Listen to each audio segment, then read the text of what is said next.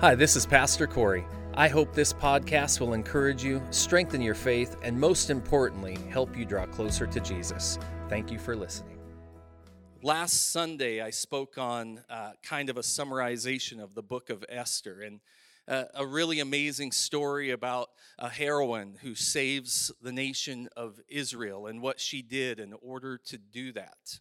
And then we celebrated with Purim afterwards. Now, really what a lot of the Jewish feasts are about, including Passover that's up and coming, is about a rescue story. Purim is about God rescuing his nation through Esther. Passover is about God rescuing a nation of people through Moses. There's time after time where God has stepped in to rescue his people throughout all of their history. I believe that inside of us, it is inherent to have this desire or this earning or this understanding of what it means to be rescued. That you see this theme throughout, all of culture, and you see it within songs and movies and TV shows. I think about some of the TV shows that, are movies that are out there, like the Marvel movies. You guys forgive me, but, like Spider-Man, I don't know if some of these guys are Marvel because I don't do these movies, but several people are. So you got like Spider-Man, and what's he all about? Rescuing people, and Batman and rescuing people, and Thor and rescuing people, and, Luke Skywalker. Wait, he's not Marvel. The four Fantastic Four. Yeah, throughout all of these, right? Wherever they come from, whatever they're about, some of the most famous, most popular movies are rescue stories. I look at TV dramas, and you can watch most TV dramas, and on almost every episode, there's a rescue story of some shape. Whether you watch Grey's Anatomy, don't raise your hand if you do, or The Good Doctor. I like to watch The Good Doctor, and in every episode of The Good Doctor, there is a rescue story. Something goes wrong, and somebody has to be rescued. It doesn't even matter if it's drama. You could watch the Magnolia Network. Anybody seen that channel now? Now the Magnolia Network has the Flip or Flop or Fixer Upper, and you might be thinking, how in the world is there every episode there's still a rescue story in Flip or Flop. They buy a house. They think that it's going to take $20,000 to remodel it, and they'll make $100,000. They come across something that endangers the whole house and is about to ruin the whole project. They need to get somebody else involved that's an expert. They come in, they rescue the house, they save the deal, and they still make lots of money in the end. Like the rescue stories in almost every story. I think about some of the movies. My wife and I, we don't get too much into the sci-fi type stuff. We don't get into the horror movies, which I know those can be rescue stories too. We like real life stuff, true stories. And so, when I think about that, I think about the movie like years ago. Some of you may not have seen this, but years ago, the movie Alive. Like these guys wreck in a plane, right? And they have to live in the mountains, and they end up having to partially eat their people that are dying in order to survive, like this crazy story, and yet they're rescued in the end and they survive. I think about 127 hours and how he's hiking and he has to cut off his own arm. I know this sounds gruesome, huh? I picked some rescue stories. Cuts off his arm and he, wobbles out of the wilderness and the desert, and then some people find him and they rescue him. And probably one of my favorite to date is Hacksaw Ridge. Any of you seen Hacksaw Ridge?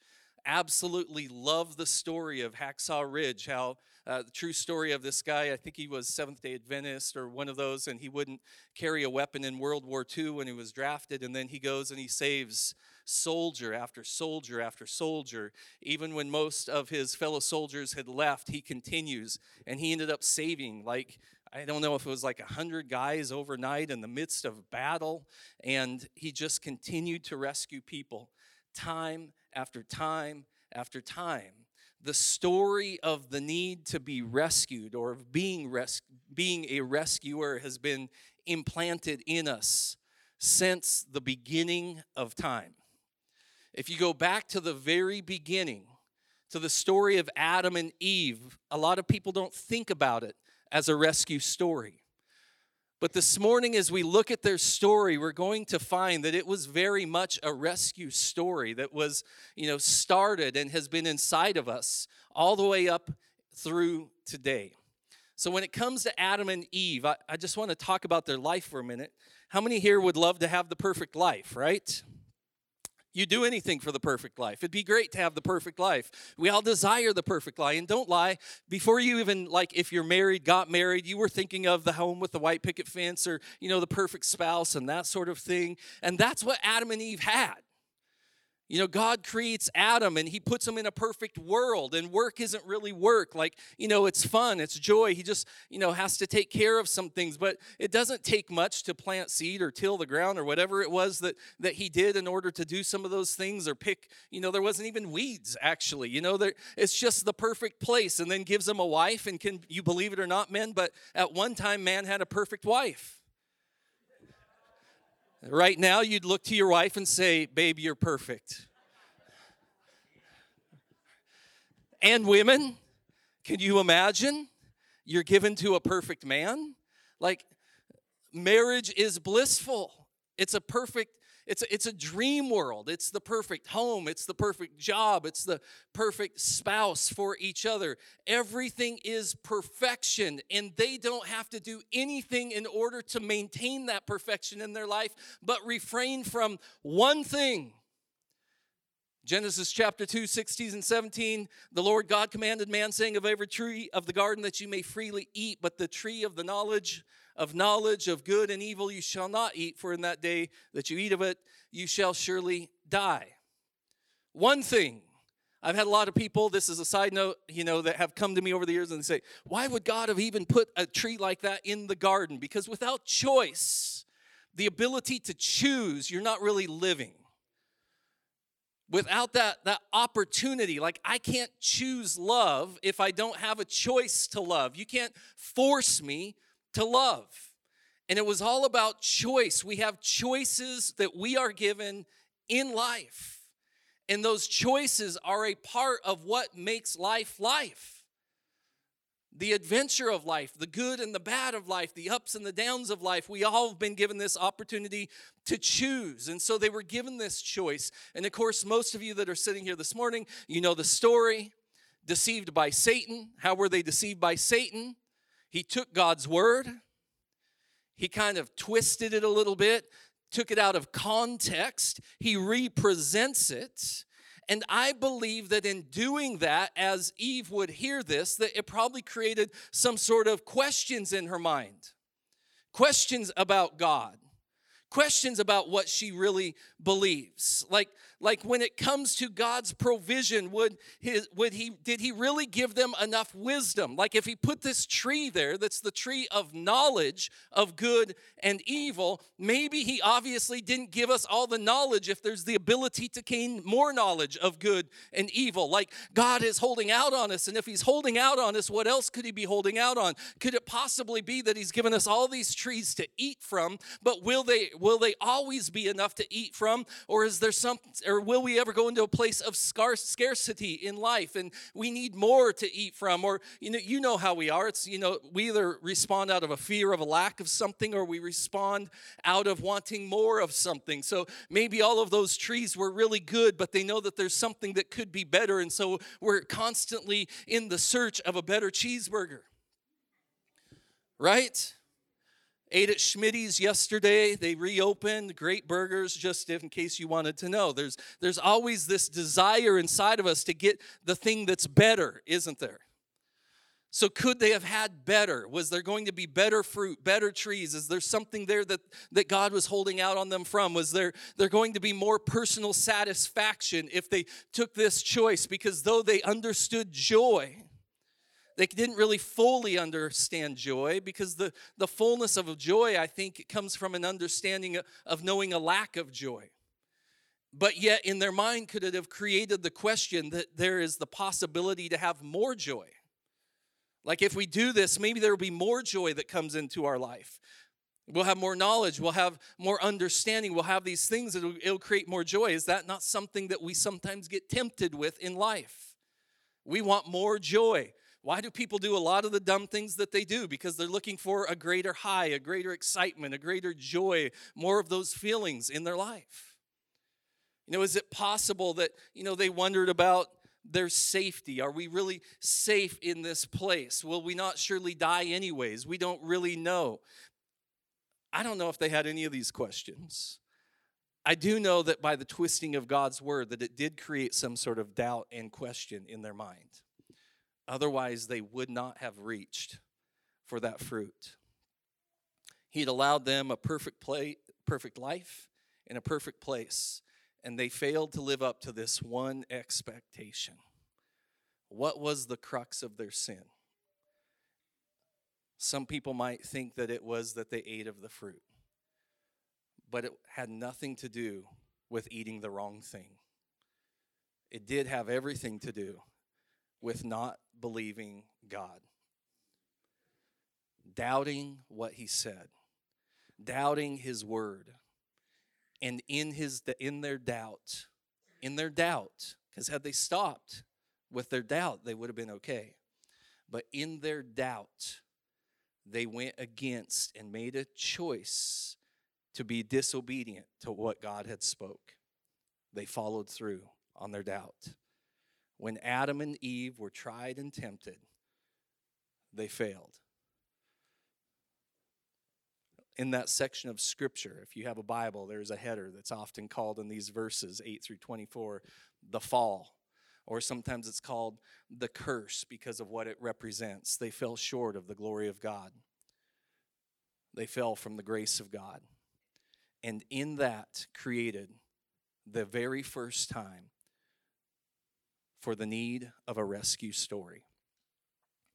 And before I present the rescue story, I just want you to understand what the repercussions of their sin was before we can fully appreciate the rescue. It's good to sometimes know why there's a need to be rescued.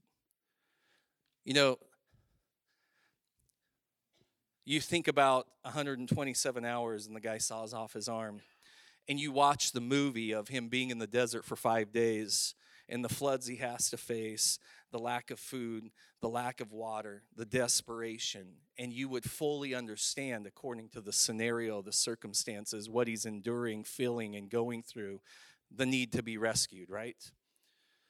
You see in the movie Hacksaw Ridge that guys are getting shot and maimed and they're laying on the ground and many of them are going to die, and you see this one guy rescuing all these guys.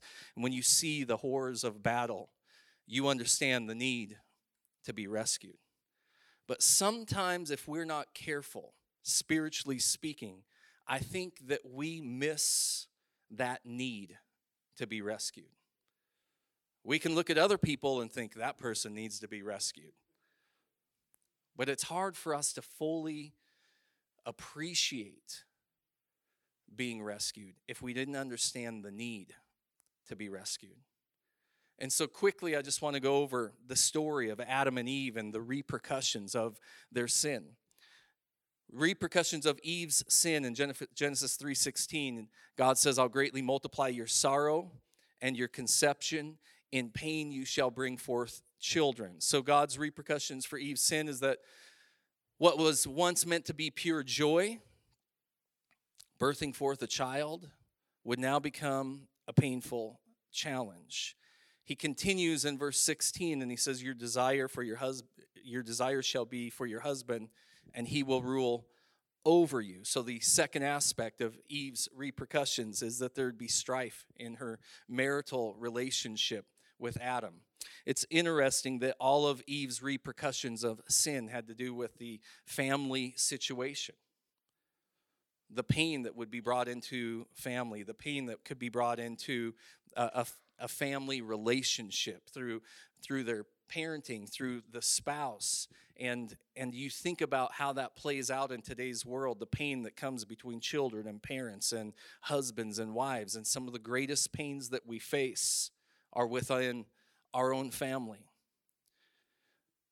I find it interesting that even though Eve blew it in God's eyes, and there would be lasting repercussions, one thing that God didn't do is he didn't remove his call from her life. Even though she blew it, there was still an expectation from God that she would fulfill what he had called her to do, what he had commanded her to do in her life. The only difference is, though he said to go forth and to multiply and to fill the earth, is that now it's going to be a little bit more challenging to fulfill God's word in her life. Now she's going to have to deal with the pain of childbirthing, but she's also going to have to deal with rebellious children, and she's going to have to deal with Adam popping an attitude once in a while, and she'll probably have more headaches at night, and the end result, of course, will still be joyous, but it's going to be a little bit more work to fulfill the multiplying, right? Painfully joyous. And then when it comes to Adam's repercussions of sin, the reason Adam might pop an attitude once in a while is because, when he gets home from work in the afternoon, he'll have spent a hard day at work.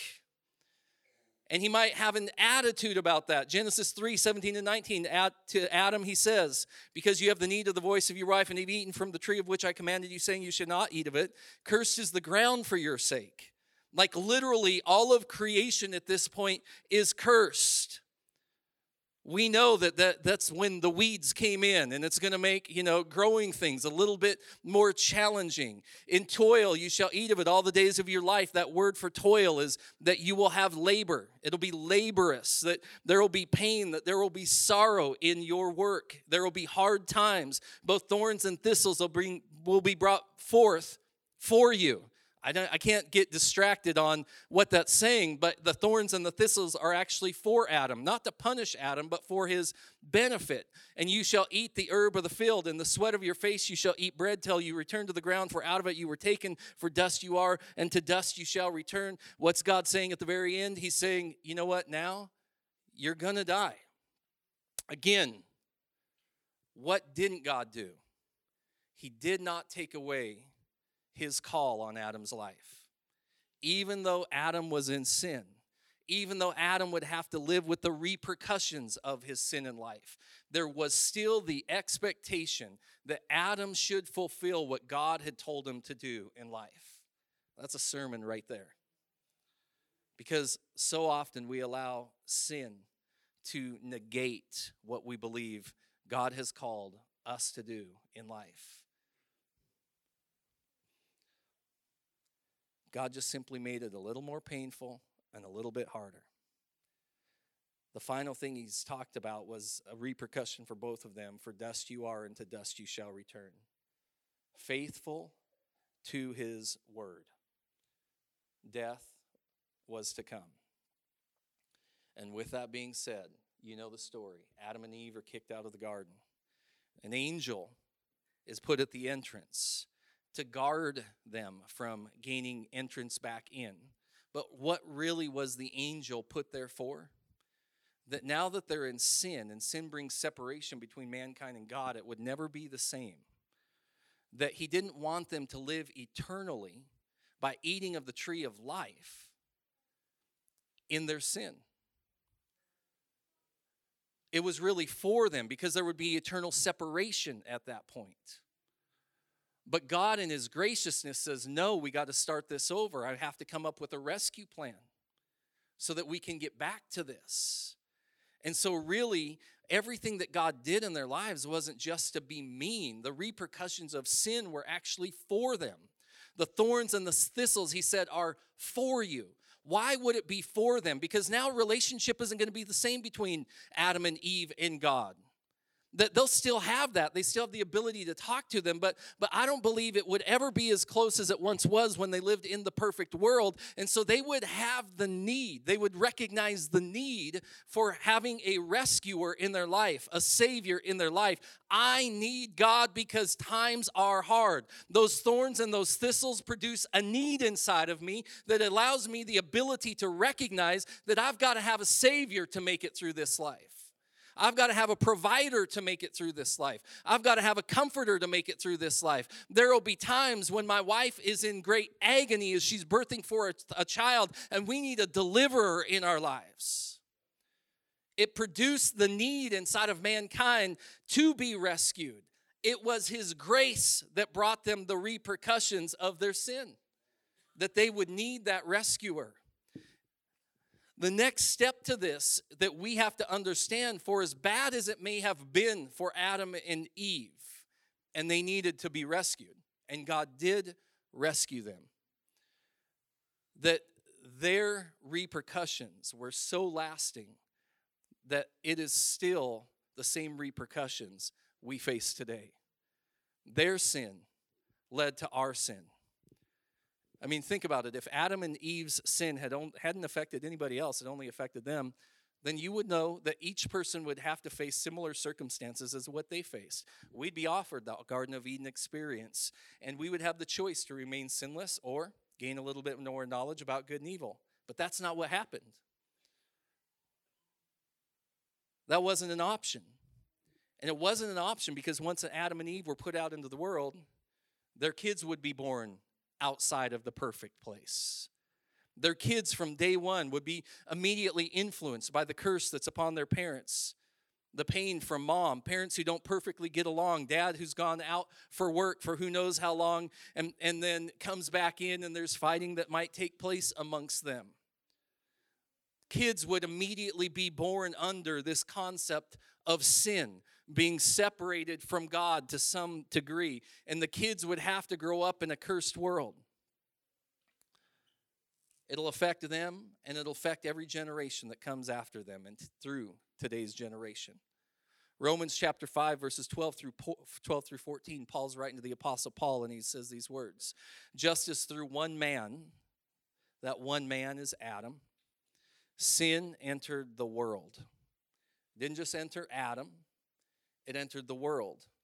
And death through sin. That's where death came in, because sin always brings death. And thus death spread to all men because all sinned. Somebody say all. For until the law, sin was in the world, but sin is not imputed where there is no law. Verse 14, nevertheless, death reigned from Adam to Moses, even over those who had not sinned, according to the likeness of the transgression of Adam, who is a type of him, meaning Christ, who was to come. Like real quick, I just want to summarize this. Adam, it's right now Paul is going through this teaching of comparing Adam to Jesus Christ. Adam is the father of all flesh and blood, those who are born upon the earth. Jesus Christ is essentially the father of all of those who would be born again into the spirit realm. And so there's this comparison taking place. And all those who are born under Adam, if you were born in flesh and blood, you're not one of those aliens that can, transfigure that we see about in conspiracy theories. If you're actually flesh and blood and amongst us today, you're living in sin. Sin is a part of your life. Mankind is predisposed to sin, and therefore we commit sin. And the wages of sin is separation from God and ultimately death. And thus death spreads to all of man. To just reinforce this, the consequences of sin in your life. Psalm 51:5, David would write, for I was born a sinner, yes, from the moment my mother conceived me.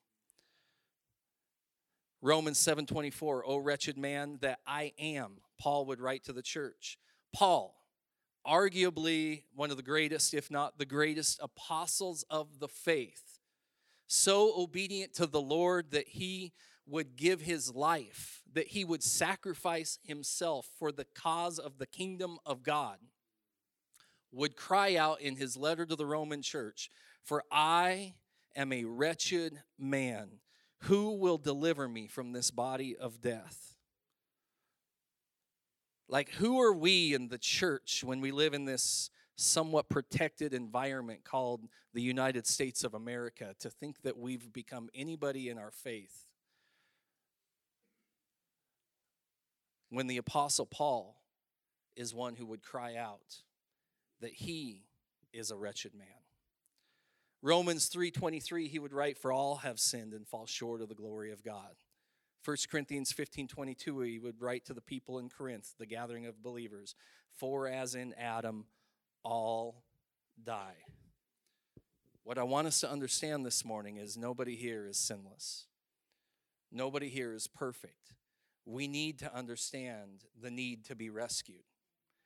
That we are all grave sinners. That sin has corrupted every one of us. That we're born into this world that is already guilty because of the sin of Adam. And then we become enslaved to sin and sentenced to death. And the bottom line is that in what Adam and Eve did to create the need for a rescuer, it's obvious, hopefully to you this morning, that we all still have a need for a rescuer today. Their need for a rescuer means that we must have a need for a rescuer also. Being born predisposed to sin, influenced by our parents' curse. How many of you had perfect parents?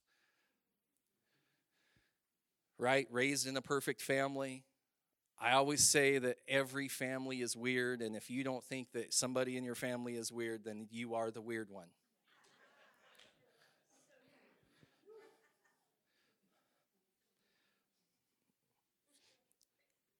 Constantly faced with the reality of death, there is no doubt that our world today is steeped in sin and the repercussions of it, unless we don't want to see what's going on around us. We see the repercussions everywhere. And the truth is, if we will fact check ourselves, we, including me, I'm in as much need of a Savior as anybody else, of a rescuer as anybody else. We are all in need of a rescuer as much as Adam and Eve ever was. In Romans chapter 5, verses 15 through 17, the Apostle Paul would continue on in this comparison between Adam and Jesus. And he says, and I'm going to read this from the New Living Translation, this verse, "But there is a great difference between Adam's sin and God's gracious gift. For the sin of this one man, Adam, brought death to many. But even greater is God's wonderful grace and his gift of forgiveness to many through this other man, Jesus Christ." Everybody say, even greater. Listen, in a perfectly coordinated plan, God drops in and he counters the sin of Adam with the righteousness of Christ. And just like that, his word says we have access to God's grace and his forgiveness through this Savior, through this rescuer named Jesus. So I want to give you real quick 3 or 4 ways here that I believe that Jesus' righteousness countered Adam's sin. Counter number 1, Jesus rescues us from shame. From shame. In the garden, God actually showed Adam and Eve grace. When in Genesis 3:21, it says that instead of leaving them to bear the consequences of their rebellion, he looks down upon them with compassion. And he shed the blood of a lamb, and he took the skins to cover their shame. Even in their rebellion. Like, I think about all that Adam and Eve did and what that must have been like to God to look upon his creation that he gave a perfect life to. And this is what happens in life, right? Like, we're faced with a choice, we make poor choices, and then we go through this. Like, they didn't just settle like, oh yeah, I messed up, God, I'm sorry, please give me grace, and then God gives them grace. No, first they have to go through this whole blame thing. Like, right, I made a poor choice. And God, it's because of this woman that you gave me, right?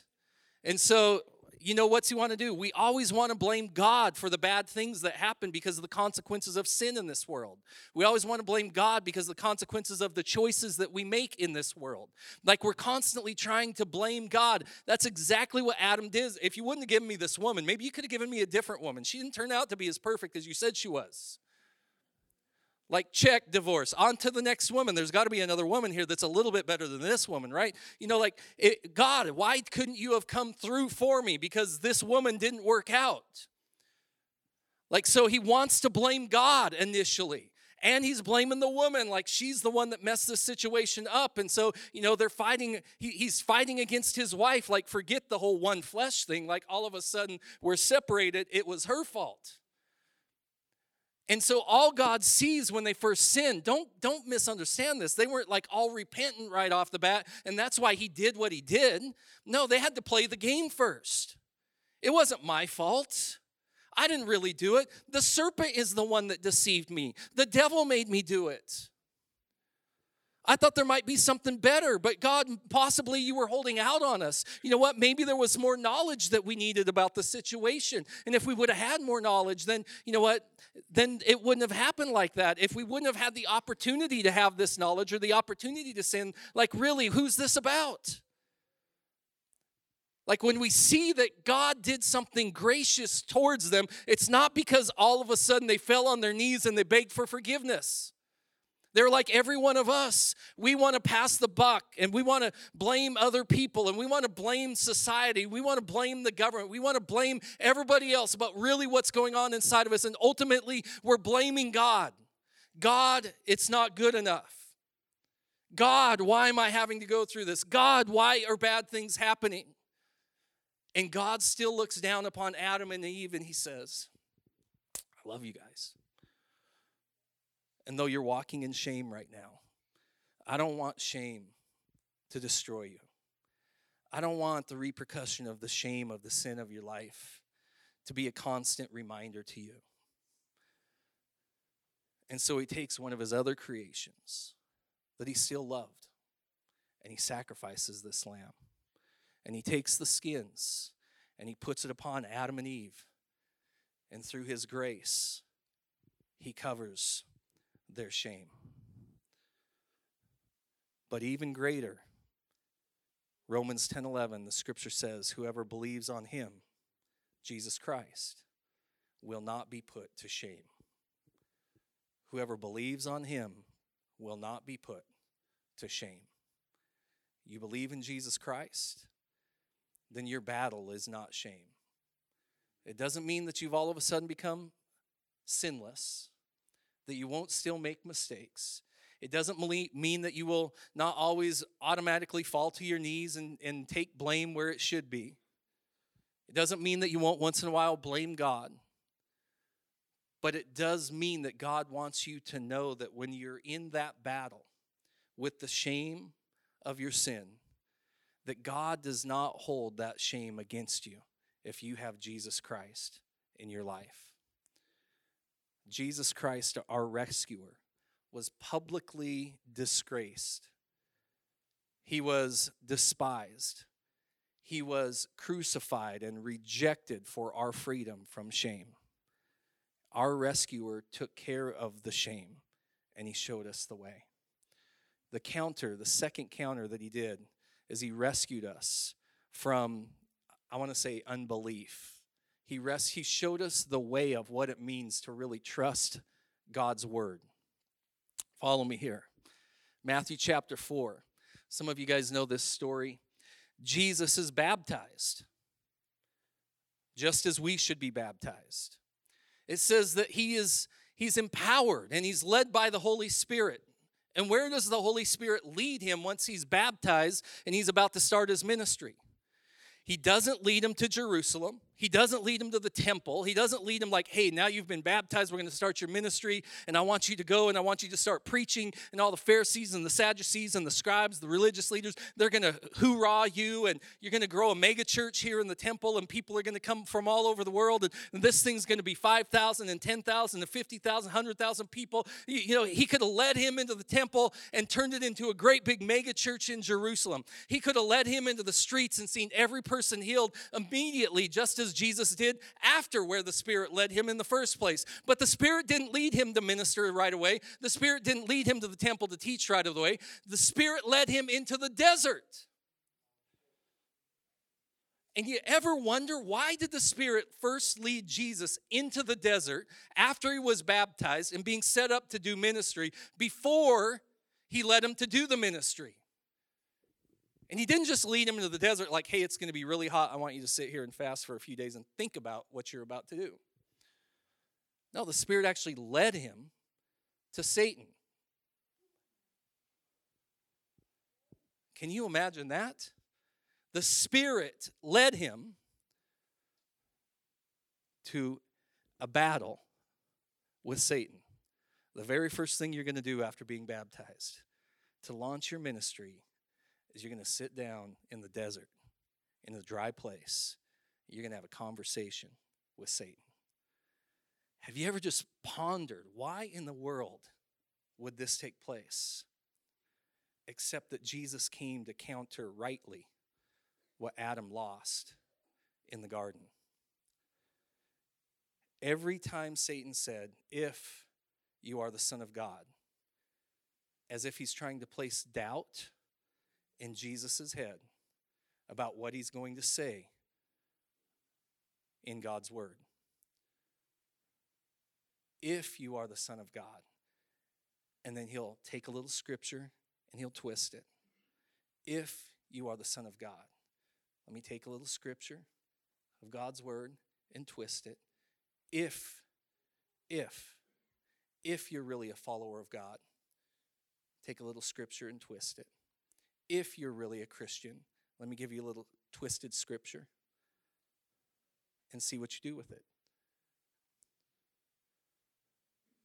And it creates doubt inside of people's minds.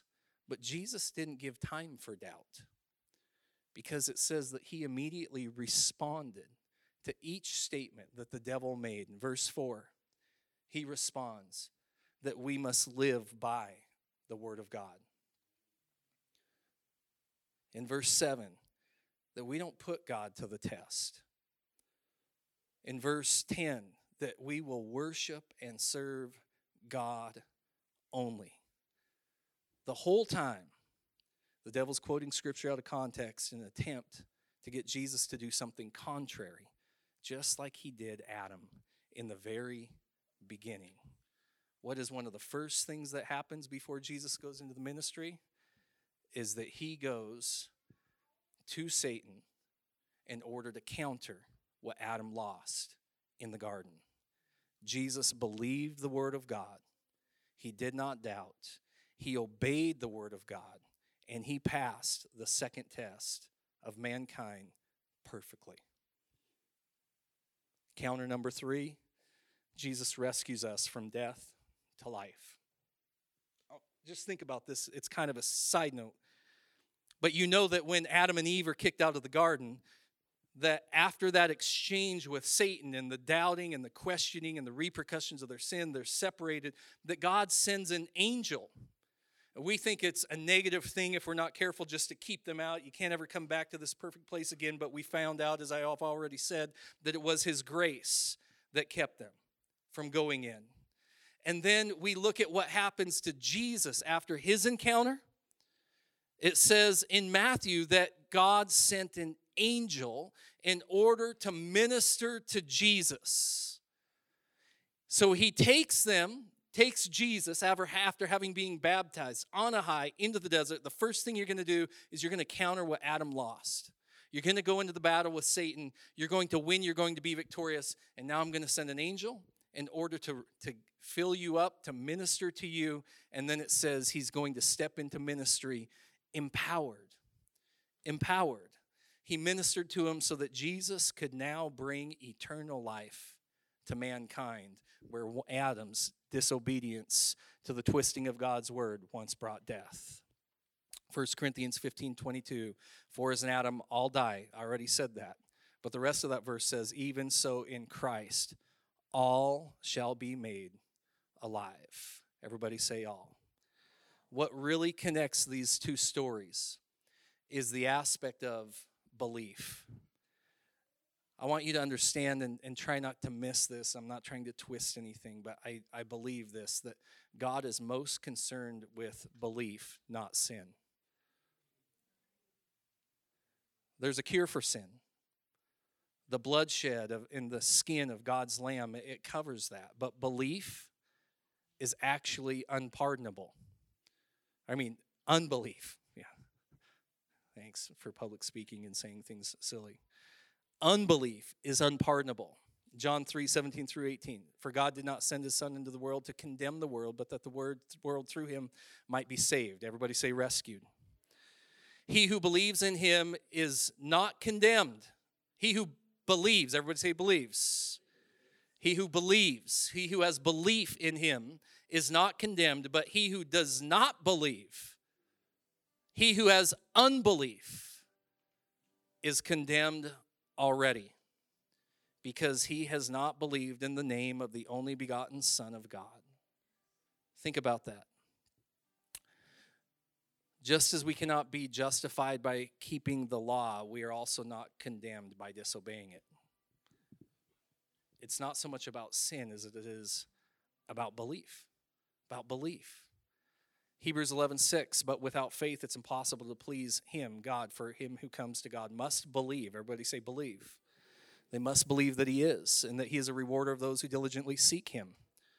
Like, our connection with Christ is spiritual. We're born again into the family of God voluntarily by faith. We inherit eternal life.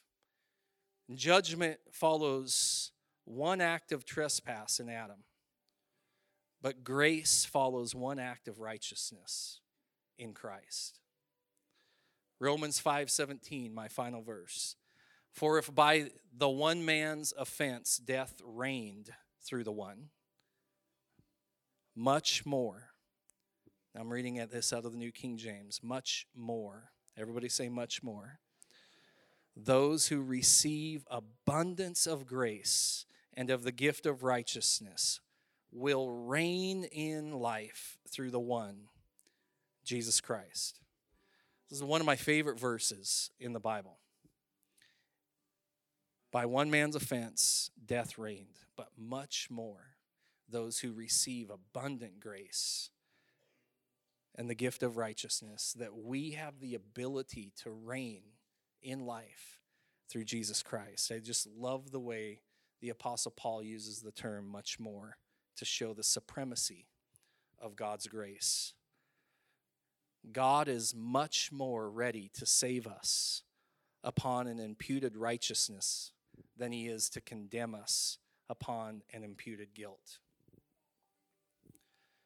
We fail and fall like Adam and Eve, but the love and grace of God seeks us. The cross bridged the gap between us to bring us to a full rescue. We may have lost the Garden of Eden, but I believe we've gained the grounds of heaven, and that indeed is much more. If you want to go from ruin to rescue, believe in God's word and come to the knowledge of Jesus Christ.